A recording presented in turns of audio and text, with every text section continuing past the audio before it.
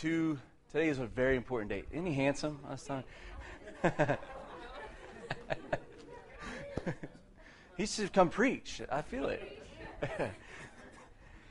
This is obviously it's Memorial Day weekend, and so I just wanted to stop for a moment, and I wanted to pray for the families of those their relatives or husbands, wives served and were lost in the battlefield. And so if you just stop, I want to pray and thank their families basically. So Father, we thank you for those that served for our freedom, who said yes, sir, who joined and said yes, sir. And we just thank you for their heroic sacrifice. I pray that you would be with their families today. I pray that you would help the memory of their honor will be preserved, God. And we just thank you for them. We ask that you would bless them. I pray for those that are in the military now, all around the world, in every country that we're in. Father, we ask that you would be with them, keep them safe. I pray that our government will do a really good job of putting them in good situations, Father, and preserve them, preserve their lives. God, we ask that you would protect us, Lord, and we just thank you for it. And we bless their families. We bless the widows, God, today. In Jesus' name, amen. All right. And then today is another day, another important religious day. Anyone know? It is Sunday, yes, but it is Pentecost Sunday. Would you say the word Pentecost? What do you think of when you hear the word Pentecost? Tongues, Holy Spirit. That's it. I think of the fire and the wind that blew, right? I think of the actual birthing of the church on the earth. Hello? The final step in God's process of what he wanted to do to redeem mankind was in the day of Pentecost, when they were all in one accord, Acts 2, suddenly there came a sound from heaven as of a rushing mighty wind, and it filled the house where they were sitting. And there appeared unto them cloven tongues of fire, and sat on each one of their heads. And they began to speak in other tongues as the Spirit enabled them. Whew. And then it goes on to say, and there were people from all over different regions, and they heard these foolish disciples praising God in the foreign language that they did not know. And they wanted to know, what do we need to do to be saved? That was Pentecost. Now, I'm not going to preach on this today, even though, man, I just ought to. Maybe, I don't know, we'll see. I like in between gears with the clutches still in. I'm like, which? And just ask this question. We'll get into this as we keep going on in the forward with this year. But Holy Spirit was not released to mankind to weaponize Christians. And it was not released so that you could speak in a new language and think it's really cool. You have a secret language for the secret club. Those things are part of being baptized in the Holy Spirit. He says, and when you are filled with the Holy Spirit, you will speak in other tongues. So for those that are afraid of tongues, don't be. Let's embrace our weirdness as Pentecostal people. He gave us this prayer language. It's a language where we pray directly to the Father. And here's why. When we don't know what to pray, have you ever been there before? You're in a situation and you're like, you know, God, I could just throw stuff up right now as solutions to this problem, because that's usually what we do when we pray. Hey, God, would you do this for this? And we're praying our will be done instead of his. Instead of doing that, the Bible says that he would cause his Spirit inside of us to cry out and pray for the things that we don't even know we need. I also like to think of it as this. Holy Spirit translates our prayers. When we pray something that maybe isn't according to God's will, Holy Spirit prays with us and says, Lord, this is what he said, and it's really cute. But this is what he needed to say, and I'm going to join with his Spirit, and we say this, and so that his will is done in our life. So that's why you need a prayer language. The prayer language also is when you're disappointed and discouraged. I dare you. I dare you. If you are discouraged, disappointed, brokenhearted, perplexed, if your enemies are surrounding you, to close yourself off and don't say words in English or Spanish or whatever your native tongue is. Pray in tongues and see what happens.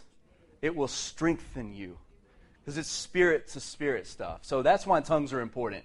It's not this cool thing to separate us from the Baptist. Sorry.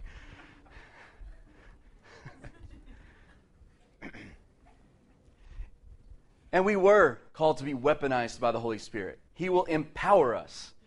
Jesus said, hey, go to Jerusalem and don't leave until you are empowered with the power from on high, from Holy Spirit. So we will become weaponized. And what I mean by that is the gifts that he placed inside of us when he formed us in our mother's womb will become activated.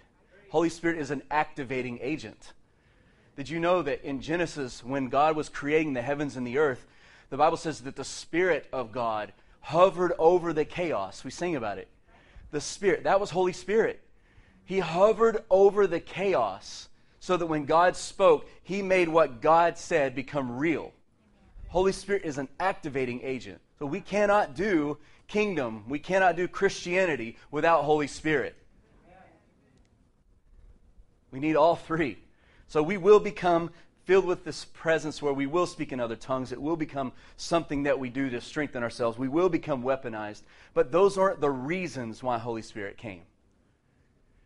In John 14, 15, and 16, you can hear why Holy Spirit came. And this is why. Jesus said, there's a lot of things I want to tell you guys. It's basically, hey, I'm fixing to leave.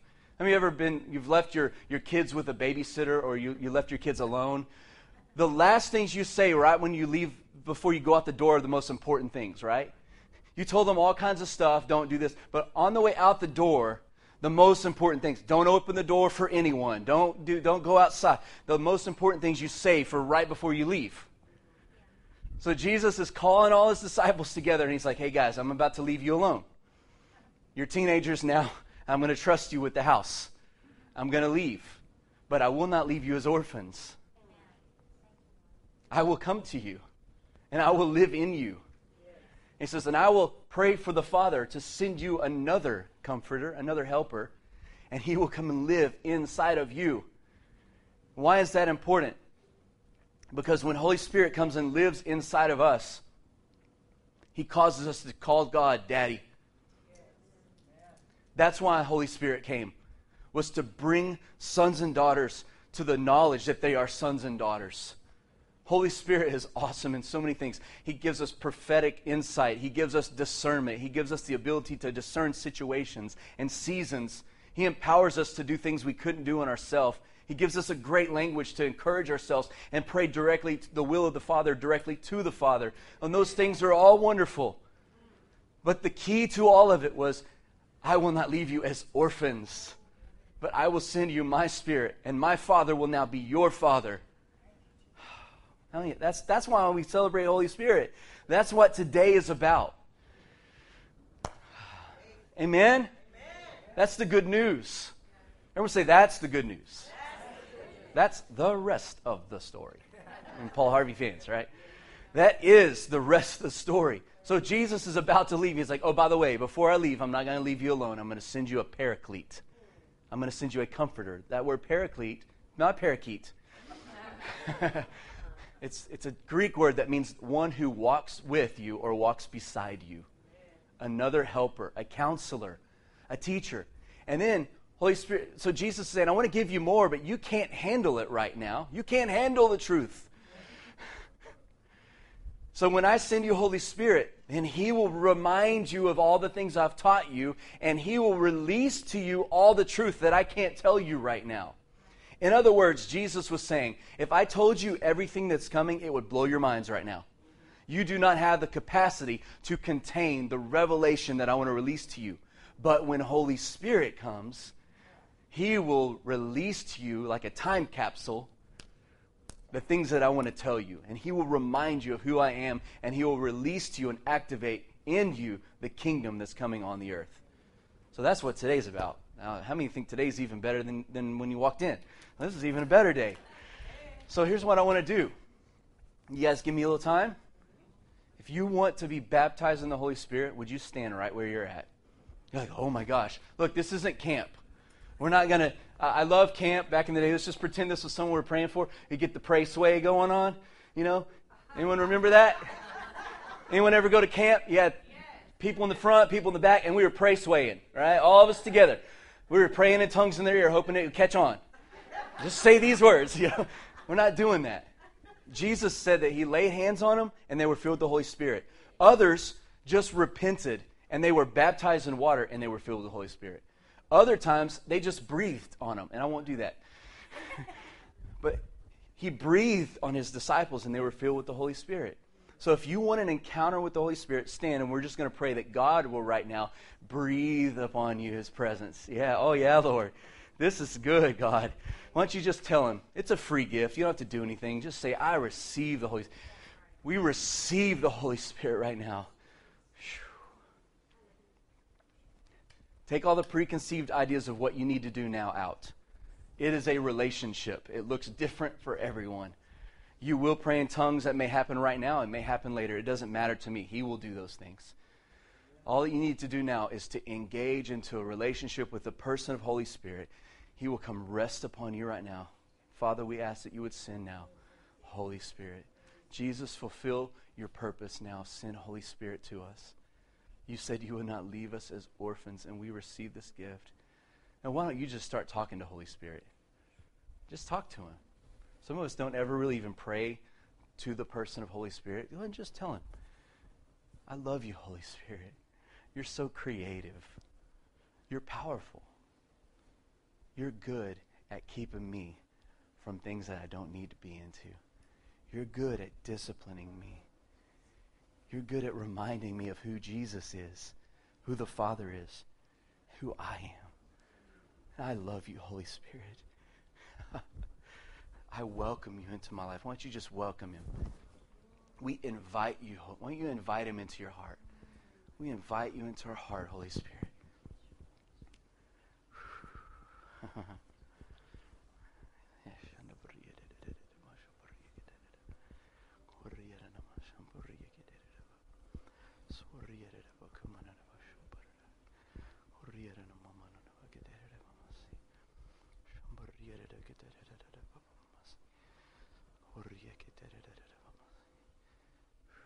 Yes, Holy Spirit. How do you know if you're filled with the Holy Spirit? How do you know if you've entered into a covenant relationship with Holy Spirit? You will begin to do the things that Jesus did. And I don't mean breaking 5 loaves and 2 fish stuff, even though you may do that. You will have the personality of who Jesus is. Galatians 5 talks about the fruit of the Spirit. There's acts of the sinful nature. There's the fruit of the Spirit. There's acts of the Spirit nature. Those things will begin to manifest inside of our lives. Love, joy, peace, patience, kindness, goodness. This is how we will know that we are in relationship with Holy Spirit. It will affect our personality. Amen? So why don't you just thank Him right now? Again, wipe away the preconceived ideas of what you expect to happen and let Him initiate this, all right? He initiates and we simply respond. Amen? Oh, yeah. Now, Father, breathe over us.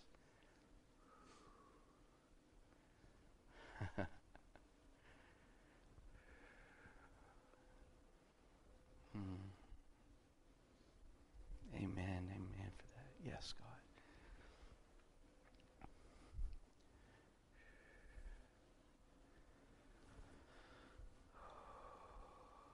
Yes, Holy Spirit.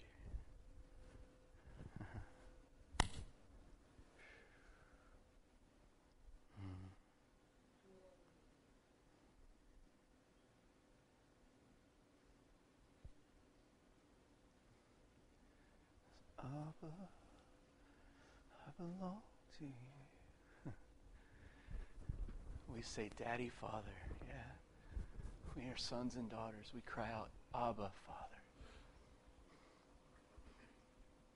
Abba, Father. Yeah. Amen.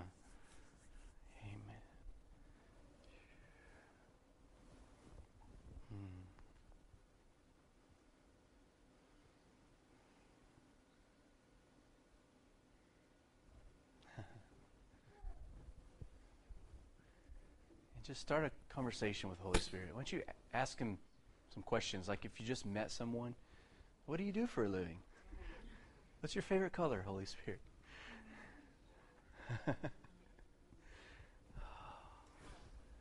Get to know Him. Get to know Him.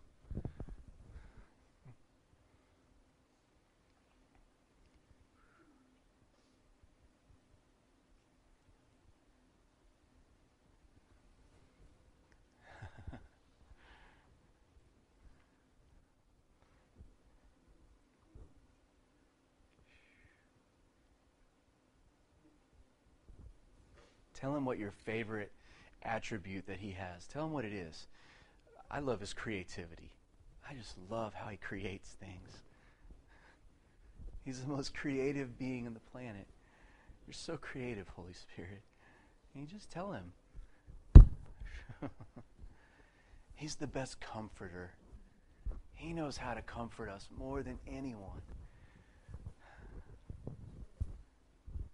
He's the best counselor. He's the most wise.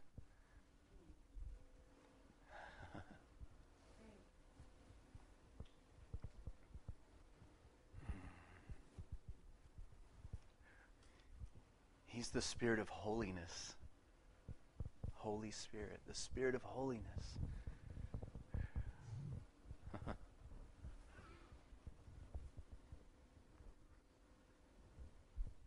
Thank you, Jesus.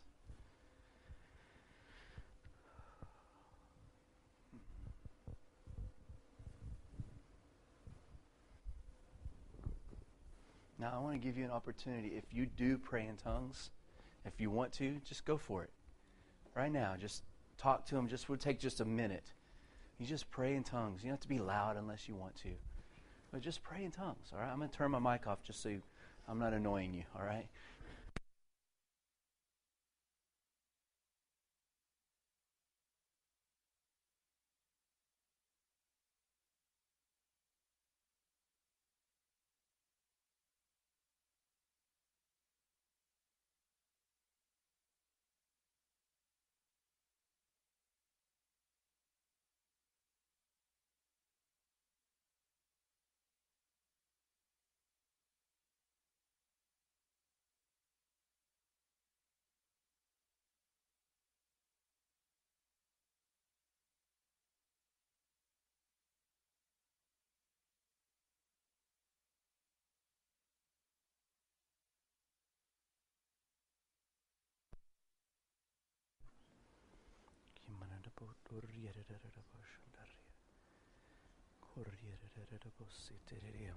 Yes, Lord.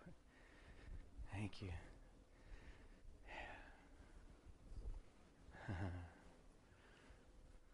Thank you, Jesus. We thank you, Holy Spirit. We thank you, God, for sending us this gift. And I pray that today will mark a change in our lives, God. A new adventure.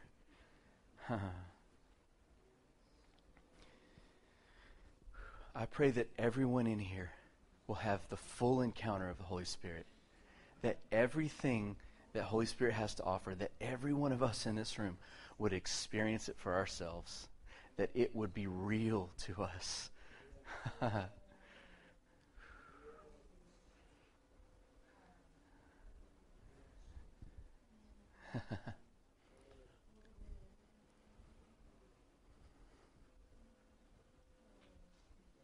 You said your Spirit would be poured out upon all flesh.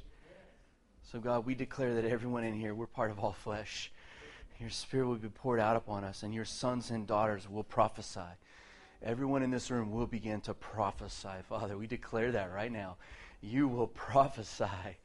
You will dream dreams, and you will see visions. Amen?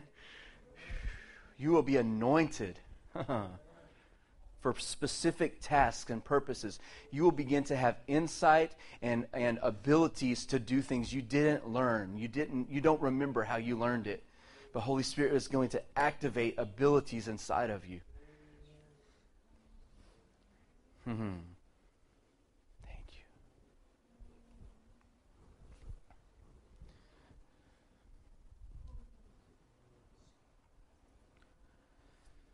Last thing I'll say is on this is, Father, we will not grieve Holy Spirit, and we also will not quench Holy Spirit. Maybe you've heard it before. We grieve Holy Spirit when we do something we shouldn't, or when we don't do what we should. That's when we grieve him. We quench the Holy Spirit when we don't go for it. Amen? When we don't do the things we're called to do, right? So we will not do that. We will not grieve, and we will not quench the Spirit. We will fan it into flame. Yes, God. I love how in the telling of the day of Pentecost, how fire came on each one of their heads, and then he sent the wind to blow. What happens when there's a fire and the wind blows? It spreads everywhere. Amen? So we declare that to happen. We declare that your family will begin to encounter Holy Spirit. Amen? Let me say amen to that. Yeah. Amen. Woo. Amen. If you're encountering him, keep on. All right? I do feel like I need to equip us with something else as well. And I want to do that, okay? So if you'll give me just a few more minutes. I feel like there's some, again, if you're encountering him right now, you can tune me out. I know you're good. We can all do that, right? We are anointed with the gift of tuning out a speaker. So, if you want to open to Romans 6, and I'm going to try to get through this real quickly, but it's vital what I'm speaking on today for where we're going. Father, those that are listening by podcast or through the website, iTunes, whatever this week, we declare that right now where they're at, they would have an encounter with Holy Spirit. No one's exempt. Right now, I declare, I even want to call names of people I know that listen, but I won't. You will encounter right now the Holy Spirit. I declare Holy Spirit's going to encounter you. Right where you're at, in your car, while you're working out on the treadmill, when you're running in the park, wherever you are, Holy Spirit is going to encounter you right now. So you might want to pull to the side of the road if you're driving, right? Amen. Amen. All right, Romans 6, and we'll read this. We'll get to it in a moment. And there's a lot of scripture I'm going to go over today, so when we're done, if you want notes, let me know. I'll print some notes up for you because I want to try to move quickly. But Father, we just ask that there would be a spirit of wisdom and revelation, that we may know you better. We ask you prepare our hearts to not only hear, but to put into practice what we hear. In Jesus' name, amen.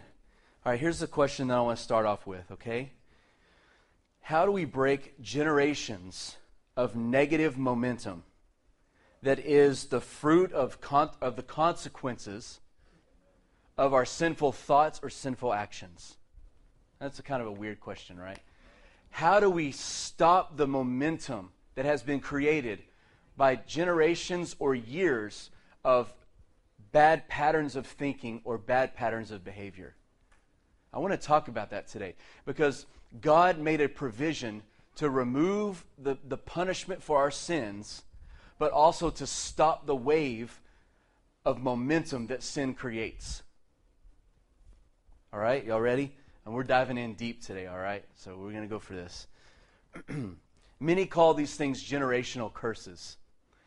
Now, I want to ask you this. The last 20 years, especially 20 years ago, this was taught about a lot. Generational curses and how to break the curse and this and that. Why did this topic come up? Because so many people were first-generation believers or were multi-generation believers, and they were still seeing negative consequences and patterns in their life, and they're hearing that Jesus came to wipe away our sins and came to make us a new creation. The old is gone, the new has come, and yet for some stinking reason, we're still struggling with these things. And it didn't make any sense. And you're right, it doesn't make any sense. And then we read stories where Jesus is speaking to a woman who's caught in the act of adultery. They pull her out. Jesus confronts her and says, "Where's your husband?"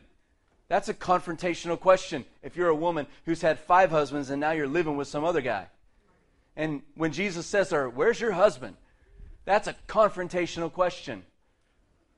Long story short, you know the story.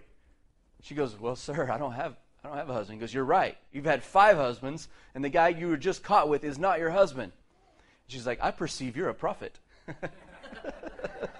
You're very perceptive. So what does Jesus tell her? "Woman, you're forgiven. Your sins are forgiven." Then what did he say to her? Go and stop sinning. Everyone say, go and stop sinning. And I believe that when Jesus says to you, or to me, go and stop sinning, that we are now equipped to stop sinning. And I believe this woman's life was completely turned around. If you'll read through the Gospels, you'll even find out that she became an evangelist, because the next time they came to this area, tons of people came to see this man who helped this woman be set free. So she told everybody. I mean, when your life has changed, you don't have to preach a sermon. People know. But Jesus said to her, stop sinning.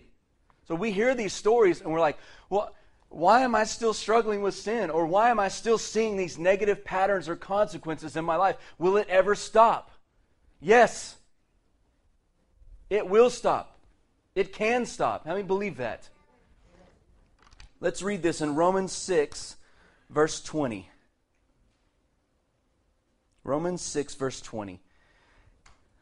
For when you were slaves to sin, you were free of righteousness. In other words, righteousness had no chance with you because you were bound to sin. All right? Therefore, what benefits were you getting from the things which you're now ashamed of? In other words, what fruit was being in bondage to sin? What fruit was that producing? You're ashamed of it now. This is what he's saying to him.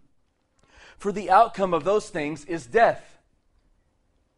But now, having been freed from sin, you are now servants to God. You now gain benefits that result in sanctification. And the outcome of those benefits is eternal life. For the wages of sin is death, but the gift of God is eternal life through Jesus Christ our Lord. And everyone said amen to that, right? So I want to declare that when we say yes to Jesus, the curse of sin is broken from our lives. Amen? This is like foundational stuff that we really need to become really good at this stuff, right? So why are we still facing the consequences of sin? In John chapter 9, I want to read this story because it's an amazing story. It's John chapter 9, verse 1. John 9, verse 1. And it says, as he passed by, he saw a man who was blind since he was born. And his disciples asked him, Teacher, who sinned? This man or his parents, that he would be born blind? Very interesting question, don't you think? Who sinned? And Jesus answered and said, it was neither this man who sinned nor his parents, but this was brought about so that the works of God might be displayed in him. We must work the works of him who sent. I must work the works of him who sent me as long as it is day. Night is coming when no one can work. And while I am in the world, I am the light of the world. When he said this, he spit on the ground and made clay with his spit. Beautiful picture. It's like the stories I've heard of Smith Wigglesworth and those kinds of guys that punted dead babies. It happened, and the baby came back to life.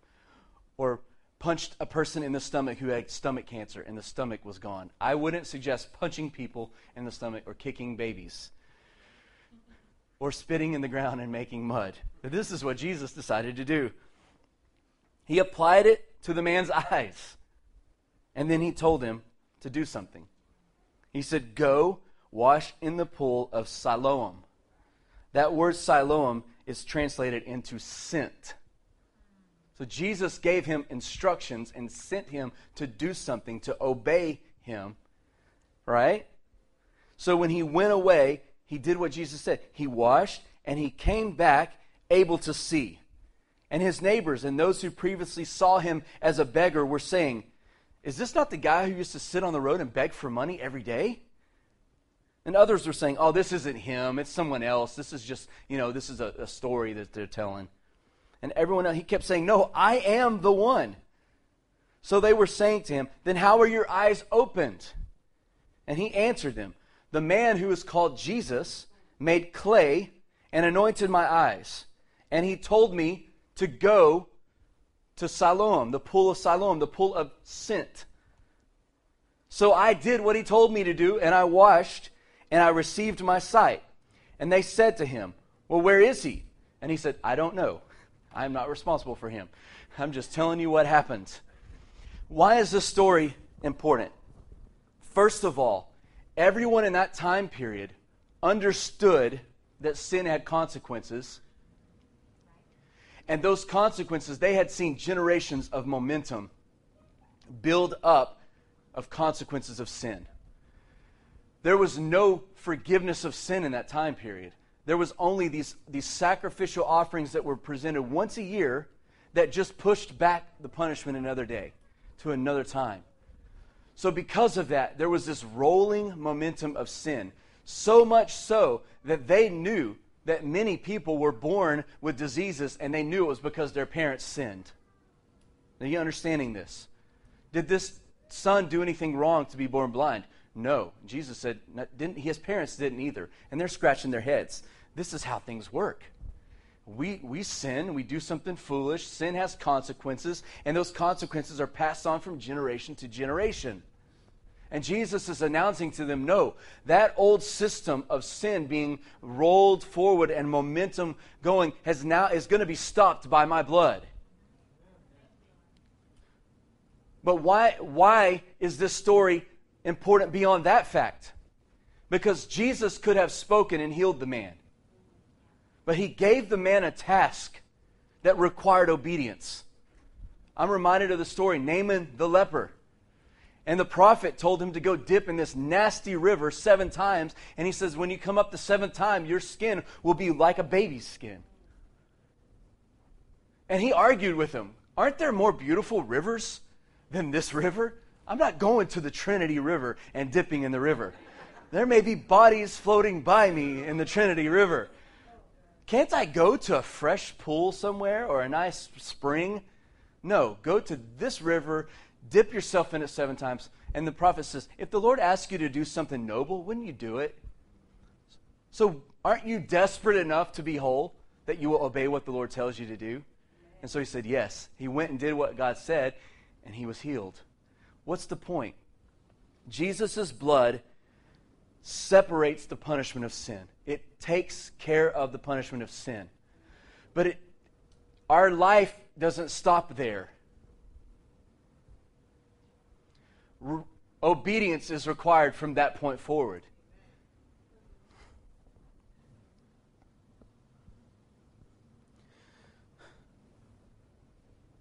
Jesus never faced the consequences of sin.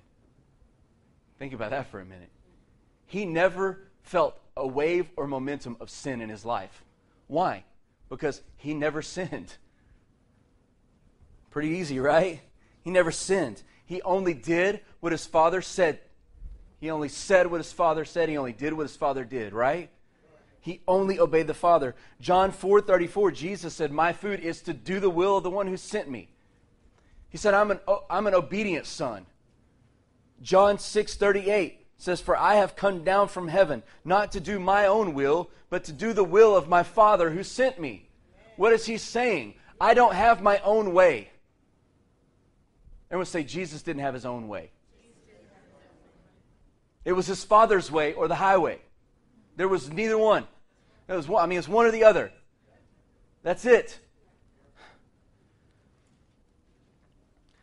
Because Jesus lived according to his Father's ways, he constantly confronted evil and darkness just by his presence.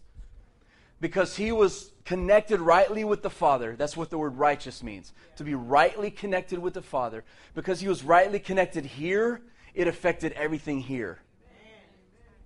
He didn't even seek a lot of these things out. People came running to him for breakthrough.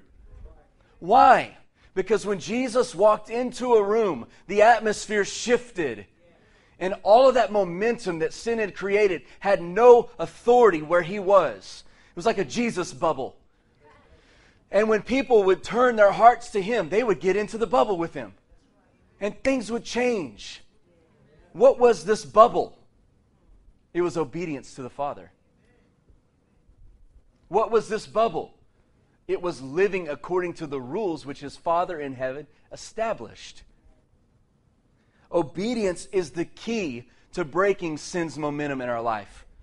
We can say yes to God and he forgives us of our sins. But if we don't get up from our saying yes and follow him, we can still experience the negative consequences of our decisions.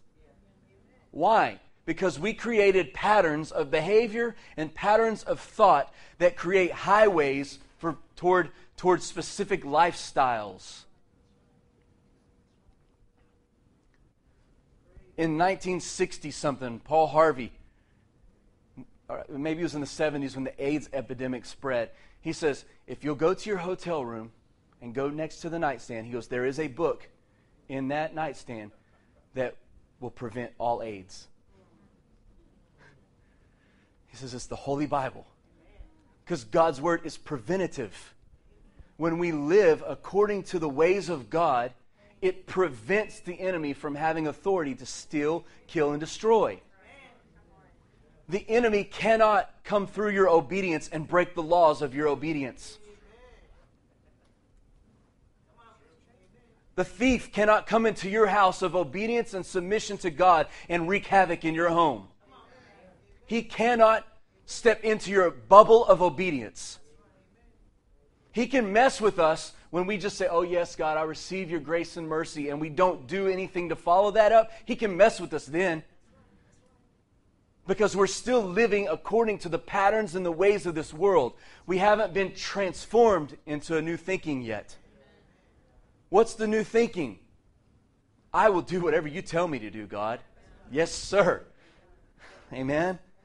So when Jesus walked around, he leaked everywhere. And his bubble infected everyone he came in contact with. Even people who just touched his robe were healed. Why? Because he brought the government of heaven with him in his personality. He did things differently than the way the world did things. Not just to be a rebel and to be different from the world system. He did them because that's all he knew to do. This is how it is in heaven. I don't know any other way. So Jesus lived his life with only awareness of only one thing, and it was God's ways. God's laws.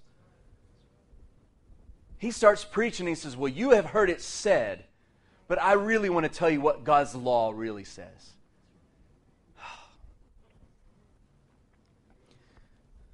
See, obedience breaks that wave of momentum we were talking about. It breaks that generational curse. It's not just our saying yes. I do believe when we say yes, his grace is sufficient for us, right? But at some point, we have to understand that grace is not mercy. Mercy is what forgives us of our sins. It's his mercy that says, you know what? I will stand in your place and be punished. That was mercy. I will be punished for what you deserve to be punished for. Grace is not mercy. Grace is the empowering presence of God. And when the empowering presence of God overwhelms us, we now are able and capable and empowered to do what we could not do before. So when I say yes to God, his mercy washes me white as snow. Then his grace comes and now empowers me to live in right relationship with the Father, where now I obey the laws of heaven. And when I obey the laws of heaven, it affects the earth that I live on.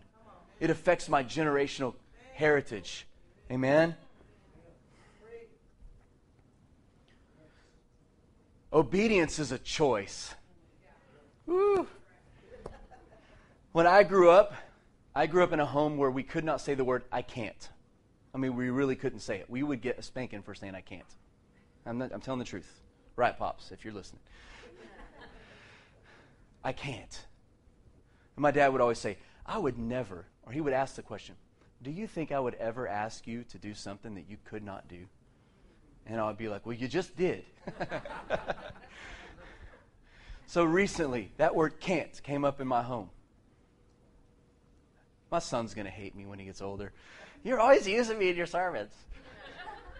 Well, obey the Lord. No, I'm just playing. That word can't came up. And I was like, wait a second. There is no can't. I won't go yoga on you. There is no try. Do or do not. I said, there is no can't, son. Either you choose to or you choose not to. And I made him say it. Say it with me. I choose to. I choose to, or I choose not to. There is no can't.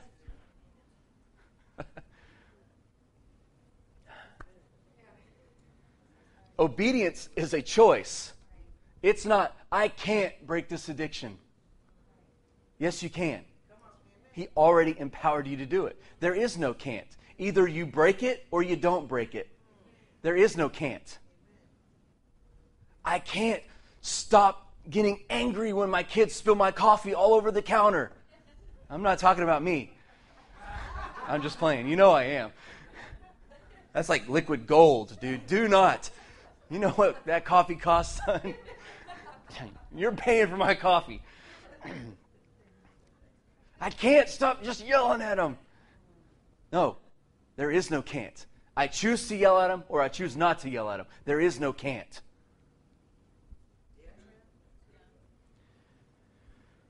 We'll stop there with the examples because I'm wounded.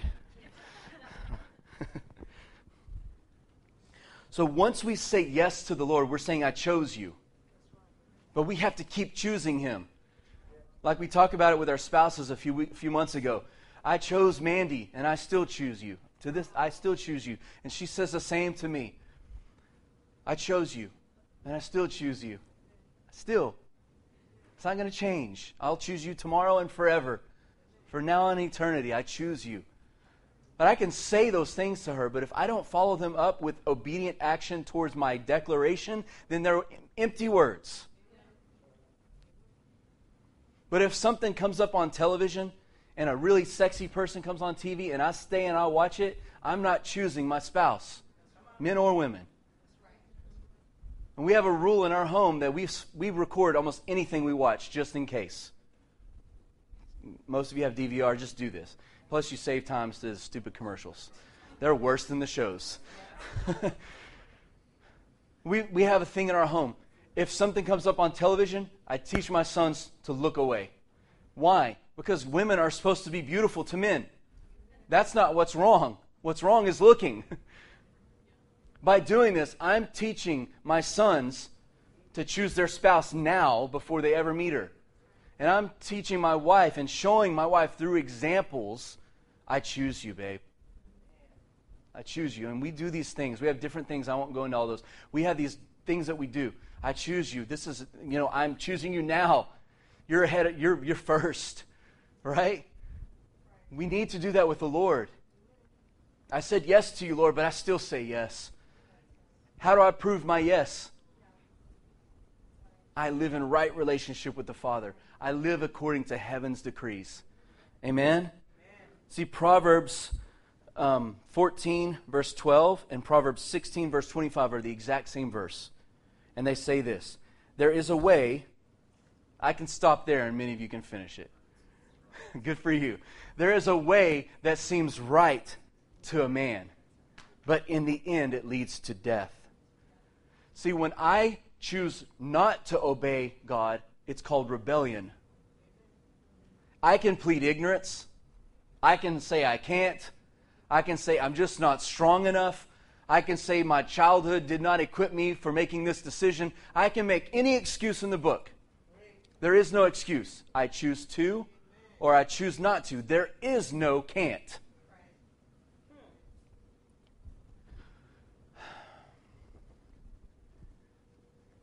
When I say yes to the Lord, but I still am the captain of my life and He's not, I bring what was sanctified out of the bubble of sanctification and purity.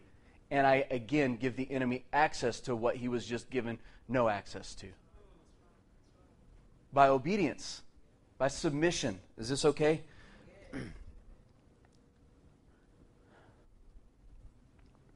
Going another way or rebelling against the ways of God, that's what produces the consequences that we experience in our life. I can't tell you how many times in my life I was like, but I'm doing everything right, knowing full well I wasn't doing everything right. And this is not about works, because this is impossible working and making it happen. This only comes by grace, the empowering presence of God that causes me to be able to do what I could not do on my own.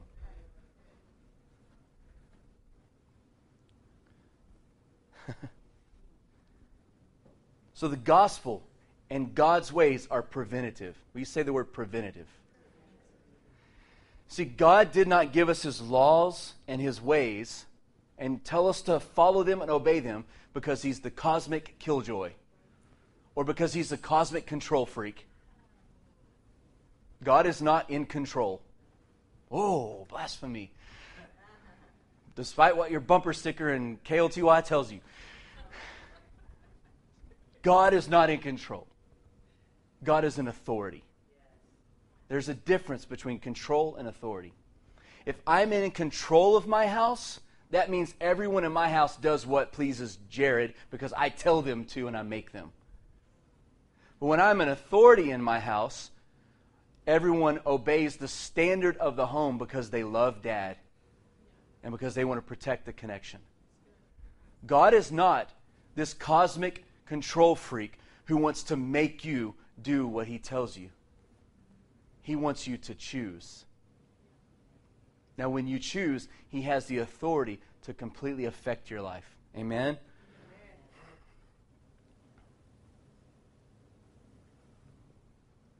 Why did God give us the law or laws or commandments? Or why did God give revelation of his ways to people? Because he knows how the world should operate. He knows the best atmosphere for the best fruit.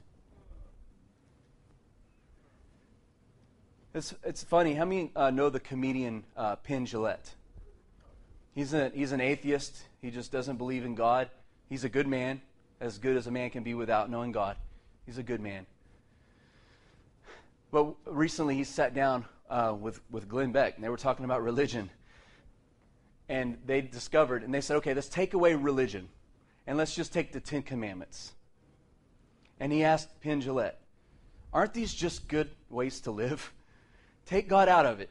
Just look at the laws. Don't kill. Don't covet. Don't take your neighbor's wife from her. From him. Whatever. Maybe her nowadays. Don't do this.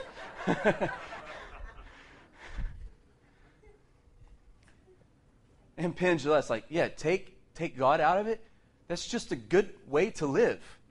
Why? God knows the best way for humans to get along well. Imagine that. He also knows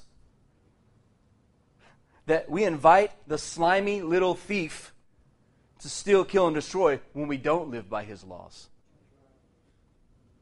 That's just the way I like to remind the devil. He's just not as good as he thinks he is. All right, let's finish out. Let me ask you this question. How many of you have ever made a mistake by not following the instructions when assembling a bookshelf, a baby bed, a TV stand? Anyone in here besides me? Like, oh, I got this. This is simple. And you miss one little thing, one stupid little bolt, and you get to the end and it's wobbly or it's not right. And you're like, oh my gosh, I completely ruined this. How did I ruin it? It's still a TV stand. It just won't hold my TV.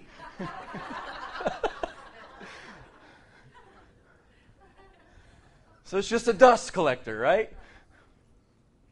We've all done this. I hope maybe most of us have done this. If you followed the instructions, good for you. The instructions were not there because they think you're stupid and don't know how to build a TV stand. It's pretty basic. They're there because they are the ones that created it, and they know how it's best put together to last the longest and be the most efficient. So what do we have to do? We're building the bunk beds. We miss a point. We get to the very end, and we're like, oh, we missed an instruction. We missed something. What do we have to do? We have to deconstruct what we just built, rewind all the way back and find out what we did wrong, which takes the longest part of it, and then start where we were and build again. Now, did our mistake ruin the TV stand? Did it permanently ruin it? No, unless we don't go back and what? Fix it. That going back, we're putting this together. We forgot a piece. We got to the end. Sometimes we're like, oh, just forget it. We'll just put that extra part somewhere else later and maybe we'll figure it out. But if we really, it's really important. We stop, we rewind, we go back, we change the way we think about this, and we go back to the instructions, and then we put it back together the way it's supposed to. That's called repentance. The realization, oh my God, I just screwed up our TV stand, is not repentance. Like, oh, just pray that it works, is not repentance. Repentance is realizing, oh, this is what's wrong. First of all, there's something wrong. Number two, what exactly is wrong? We stop short a lot, and we call it repentance by saying, oh, I'm really sorry. I know something's wrong. I don't know exactly what it is. And we just kind of move forward from there, and we never really find out what the bolt is missing that we left out. And we call it repentance, and we get along the path, and we're like, God, I'm obeying you. I'm doing everything you told me to do. Why is my TV stand wobbly? And the Lord says, you didn't put it together right. You have to say, okay, something's wrong. Number two, something's very specific is wrong. I have to find that specific thing that's wrong and say, God, okay, I see you. You're right. Let's deconstruct what we built on this wrong thing, and let's build it right from here on out. That's repentance. You guys still with me? I'm closing. I promise. I'm at the end.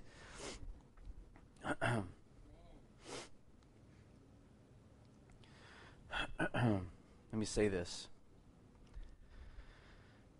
As amazing as mercy and grace are, how many think amazing grace and mercy? They're amazing. They're wonderful. As amazing as they are, their purpose is to lead us to repentance. Their purpose isn't to whitewash and just say, oh, it's okay. If someone mistreats you, the first time you're kind of like, what's your problem?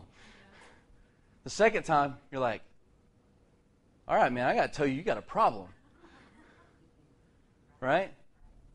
The third time, we're like, I'm going to punch you.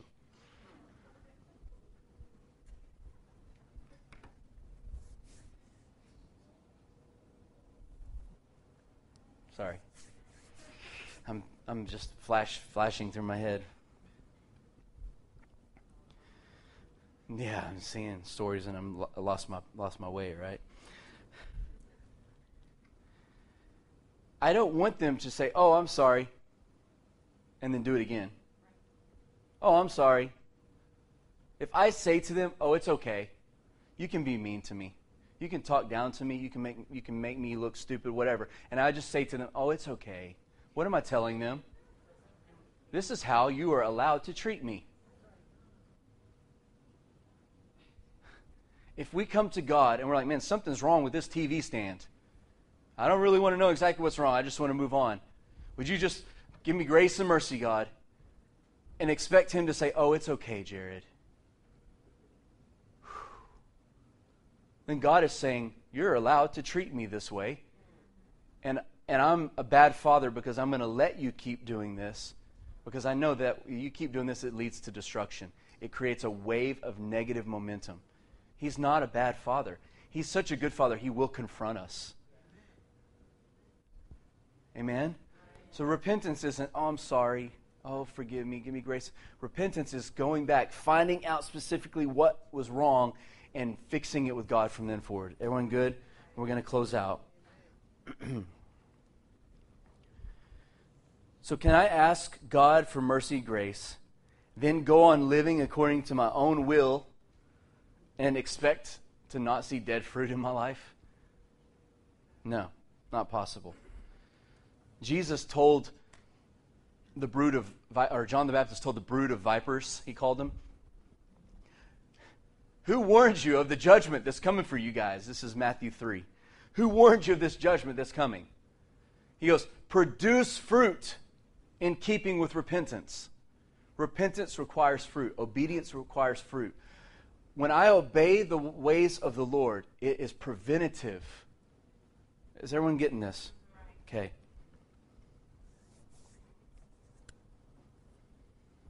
What's the point? Romans 12, 1 and 2. Hope you know this. "Therefore, I urge you, in view of God's mercies, to offer your bodies as a living sacrifice, holy and pleasing to God. This is your spiritual act of worship. This is not our spiritual act of worship. This is not our spiritual act of worship. You're awesome, God. That is not our spiritual act of worship. Presenting myself to Him to obey His ways and be in right relationship with Him is my spiritual act of worship. And then he follows it up and says this: do not conform any longer to the thinking, the patterns of this world, but be transformed. How? By repentance, by the renewing of your mind. God's ways are best. You know, we've marketed Christianity really wrong. We just have. We need a new marketing department. I think Holy Spirit's trying to do that right now and invade Christianity and give us this creative marketing plan. God's a good Father. And when we live according to His ways, things go well with us. When we rail against the ways of God, it does not go well for us. Now, I will close with this. You know, as a teenager, I was one of those that kind of had to learn the hard way. Back then, there was a DC Talk song, "Some people gotta learn the hard way. I guess I'm the kind of..." Anyone remember that? I guess I'm the kind of guy that has to find out for myself. I would do my own thing until I almost died from it. I mean, just miserable. I'm the kind of person that I can't get away with anything with God. I will feel so guilty. I will be sick at my stomach. I will have all these stupid things happen to me because I feel guilty. I had migraines as a teenager into my young adulthood, and it was all because of guilt. Because I knew something was wrong with my TV stand, but I didn't want to find out exactly what it was. So I continued to live by my own ways, my own patterns, and felt guilty for it. I remember one time I was sick for 2 weeks. I had never in my life had a fever blister. Not one time in my life. But I was in, and it was not outright just rebellion against God, but it was because it wasn't His will. So for 2 weeks, I had fever blisters in my mouth, on my tongue, in my nose, on my face. I had so many of them I could not eat or drink anything. I drank because He had to, but only because I had to. It hurt so bad. And I was so sick. I lost like 20-something pounds in just 2 weeks. I mean, I was so sick that my mommy had to bathe me. And it wasn't a physical thing that came upon me. It was a spiritual attack that I allowed the enemy into my life through rebellion, through going my own way. And because I went my own way, I was outside of the bubble, and it caused fruit to come in my life that was not good fruit. And the whole time I'm laying there in my bed, I knew what the problem was. This is not a physical issue. This is a spiritual battle that I'm going through right now. And at the end of those 2 weeks, I tapped out. Yes, God. It took me 2 weeks. Yes, God. I will go back and I will change that decision that I made that led to this thing. I couldn't get away with anything. It had just happened. I had just decided this thing. What happened? I wasn't in a right relationship with the Father. I stepped outside of the bubble by not obeying the voice of the Lord. I am learning the value of just, yes, sir. Remember, I told you before we came here, the Lord gave me a prophetic dream. And in the dream, He just kept repeating this line. Yes, sir, is a military command to be used in times of warfare. And He just kept saying it to me in my dream, like hundreds and thousands of times. Yes, sir, is a military term to be used in times of warfare. I had no idea what it meant. I was like, thanks for that. Thanks for that word. It kept coming up. I had no idea what it meant until later. So a few years later, flash forward, and now I understand. God loves it when I say yes, sir, to Him, because it brings me into a bubble of protection. And it says that He will cause all of our things to prosper, all of our ways to prosper. When? When we live according to His ways. Amen? So this is the foundation of Christianity. If we call repentance just saying I'm sorry and stop there, we will continue to have sons and daughters birthed in the kingdom that don't know what the problem is. They have wobbly TV stands and don't know why. This is why. Is everyone okay? I'm done. I know it took a long time. Would you stand? I just want to open the altar. I don't want to say anything. Don't leave unless all God's agenda is fulfilled in you. Just ask him, Lord, is there anything else you have for me today? And don't leave without those things being done. If you need to give your heart to the Lord, if you want to confess your sin, the Bible tells us to do this. This is what's wrong with my TV stand. That's confession. If you need to do that today, someone will be here. We would love to pray with you and celebrate your decision of obedience and cheer you on to go for it. And we believe that God's grace will be enough for you and empower you to do what you need to. I also want to say, if you have any other needs, family crisis, business crisis, you need prayer for anything, we're here. But I want to open the altars, and I want to ask you to come up and just talk to the Lord. Really repent. Maybe a TV stand's wobbly and you don't know why. He'll show you today. Amen? So I'm going to shut up and open the altars.